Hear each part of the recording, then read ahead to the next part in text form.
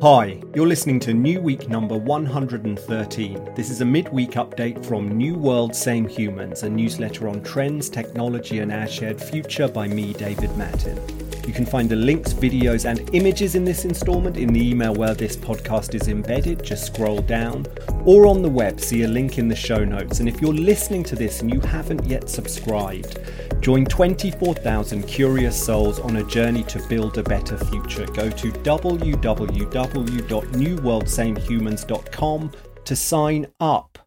Hello from London. It's a bumper instalment this week, so what do we have in store? Well, generative AI is plunging us into a new world of infinite shadow and simulated media, and it's going to be extremely weird. Meanwhile, the results are back on the world's largest trial of the 4-day work week, and a California startup wants to bring your most treasured memories back to full immersive life. Let's get into it. In the Hall of Mirrors. This week, a constellation of signals converged to send a message about the AI-fueled hyper-reality set to emerge around us. A few weeks ago, I gave a brief mention to Nothing Forever, an entirely AI-generated version of the 1990s sitcom Seinfeld, and if you're about my age, you will remember it extremely well. The show featured blocky 8-bit style graphics and a weird, occasionally funny script generated by GPT-3. This is Nothing Forever I'm talking about, of course, not the original Seinfeld. And it became a hit on streaming platform Twitch, but it got banned when the Jerry character made transphobic comments. This week, the show creators Mismatch Media took to their company Discord to announce that the show will soon return to Twitch with new script controls in place to ensure that there are no more toxic jokes. This show, Nothing Forever, is part of a new wave of weird, AI-generated shadow media that's emerged in the opening months of this year. Look, for example, at this new continuously streaming, fully autonomous podcast starring an AI Joe Rogan and a variety of guests, all of whom respond to questions typed into the chat by the audience on Twitch. And you can see a link in the email, or see this surreal generated talk show featuring a virtual Conan O'Brien and Chris Rock. And again, you can see a video in the email. Right now, these shows are, of course, more about creating intriguing experiments than they are about genuinely entertaining content, but they are strangely mesmerizing. And part of their mesmeric power is the feeling that they're early signals of something huge, strange, and transformative for entertainment media. It's not just traditional top-down media, though, that's set to be impacted by generative AI. The kinds of representations that we used to call user-generated content will be revolutionized too. One signal: scroll through this amazing Twitter thread full of middle-aged people using TikTok's new teen face filter, which is obviously an AI product, and they're becoming emotional as they stare back at their long-lost younger self. Again, you can see a video in the email. How long, I wonder, until people start using generative AI tools to create and deploy younger or smarter, more charismatic versions of themselves? Here's the New World Same Humans take. Generative models will turn legacy media, including 9 decades of television, into training data. And the result? It will be infinite dancing shadows based on iconic shows and stars of years past. See the AI Seinfeld that we're talking about. Questions abound here. Will an AI version of a hit show ever become a hit in its own right? Who owns the rights to that kind of content? I think we'll see media companies and the estates of deceased film and TV stars build and license AI models of their own, allowing others to create new content based on their work. Meanwhile, we're about to be hit by a tsunami of generated media. Amazon is already reportedly being flooded by AI-generated books, and this iconic sci-fi magazine had to close submissions this week after being swamped by writers sending stories written by ChatGPT. The bar for average content is going to be raised. The trouble is, no one wants average content. It's not much use to say Disney that they'll soon be able to make 100 quite good animated feature films at much reduced cost and time, because no one wants 100 quite good films. They just want the best one. So the challenge for those who want to stand out will remain the same. They'll have to create exceptional content. But now that will mean using AI to amplify the best human creators. Meanwhile, every person with the internet will have the ability to become an AI-fueled infinite content machine. The French philosopher Jean Baudrillard wrote about hyperreality, the intertwining of the real with our representations until the distinction becomes lost. A whole new AI-fueled hyperreal is emerging around us right now. I'll be writing more about it soon. The Great Escape. Last summer, back in New Week number 86, I wrote about the world's largest trial of the 4-day work week, and it was all set to start here in the UK.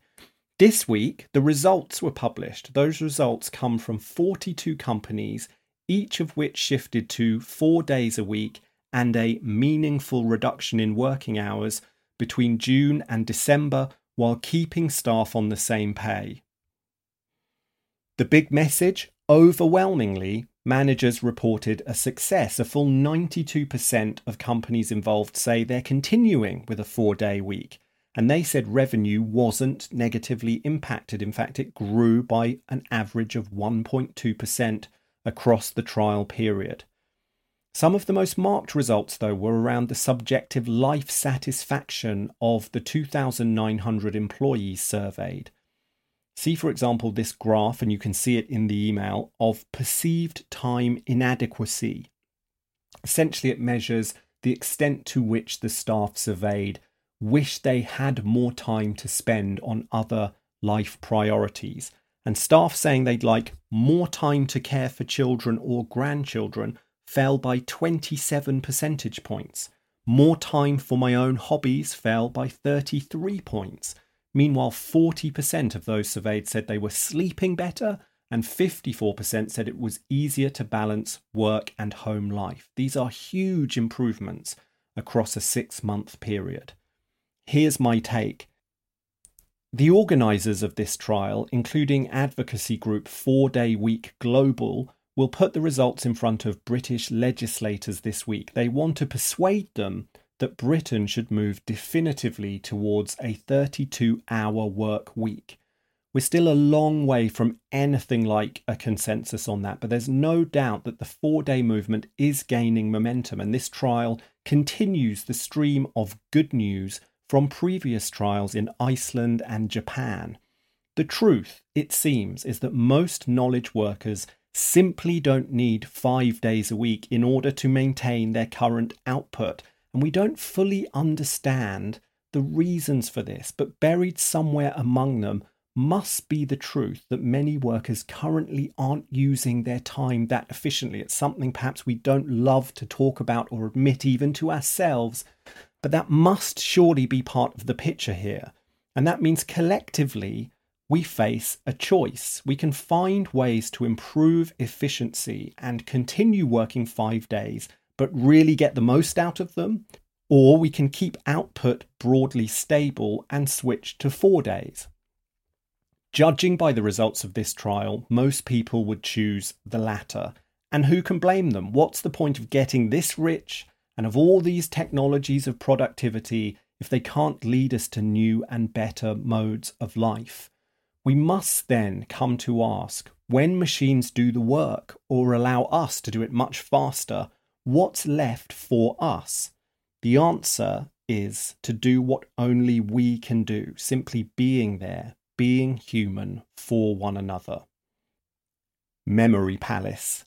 The metaverse hype train that powered through 2022 has lost much of its speed recently, but this week, a reminder that the dream is still alive. Whist is an app that takes ordinary photos and turns them into immersive 3D projections, allowing you to step back inside your memories using AR or VR. And you can see a video inside a Whist tweet of how this looks and feels in the email. Whist have just opened a private beta for their Apple app, and they say the service will soon come to the Oculus Quest VR device. Here's the New World Same Humans take. Immersive memories. It's a compelling pitch, even if it did remind quite a lot of people in the Twitter thread of an episode of Black Mirror. The popular story around virtual worlds and the so-called metaverse across the last few years, which has been it's nothing, it's everything, it's nothing again, but this time with added cynicism, is an eternal merry-go-round when it comes to emerging technologies. One will no doubt see play out again around generative AI across the coming year. The deeper truth, though, when it comes to the metaverse is, yes, there was a whole ton of hype, much of it highly specious. Yes, many of the big names of 2020 and 21 will fade away. But the underlying technologies and the dream that is an immersive, useful, meaningful virtual world, they are real and powerful. Virtual worlds will unlock new ways to serve fundamental human needs, new forms of expression, and even, as Whist signals, new modes of remembering. For that reason, we haven't heard the last of the metaverse, though I suspect that the word too will fade away, to be buried alongside phrases such as the information superhighway and surfing the net. Also this week, Amazon employees aren't happy about the company's new return to the office instruction. CEO Andy Jassy last week wrote a memo revoking the post-pandemic do what's best for you dispensation and telling staff to be in the office at least 3 days per week. He told staff it's easier to learn, model, practice, and strengthen our culture when we're in the office together most of the time. But an Amazon company Slack channel intended to help staff organize against the move has gained 16,000 members. A research team at China's Fudan University released a rival to ChatGPT. The generative AI chatbot, which was called Moss, quickly went viral on Chinese social media and then crashed because of a flood of users. Meanwhile, the CCP is working to restrict access to ChatGPT, which state media has called a tool for the US to spread false information. Starlink is testing a new global roaming internet service. The plan will cost users $200 a month. The company currently has 3,500 satellites in orbit, with plans to launch thousands more, as regular readers will know because I bang on about it all the time.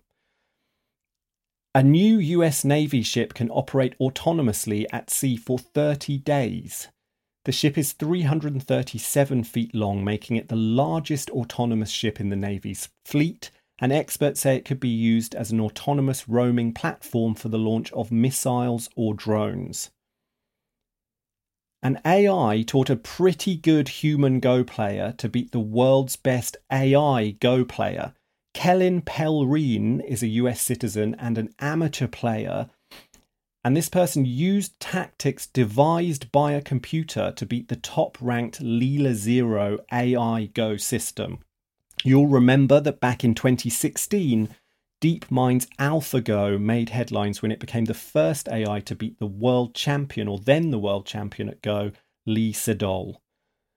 The US Supreme Court is set to examine a federal law that underpins social media as we know it. Section 230 states that internet sites are not responsible for the content posted on them by users. In other words, they are platforms and not publishers, and this is an issue I've written about before. Now, the court is set to hear arguments on 2 key cases concerning social media content moderation, and their ruling, particularly as it pertains to Section 230, could have huge implications for the future of the internet. Saudi Arabia wants to build a gigantic hollow-cube skyscraper that will house holographic worlds. The Muqab will be the centerpiece of a new district in the kingdom's capital city, and the government is calling it the world's first immersive destination.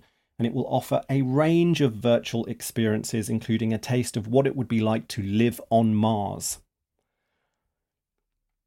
Humans of Earth. Here's some key metrics to help you keep track of Project human. The global population stands at 8.018 billion.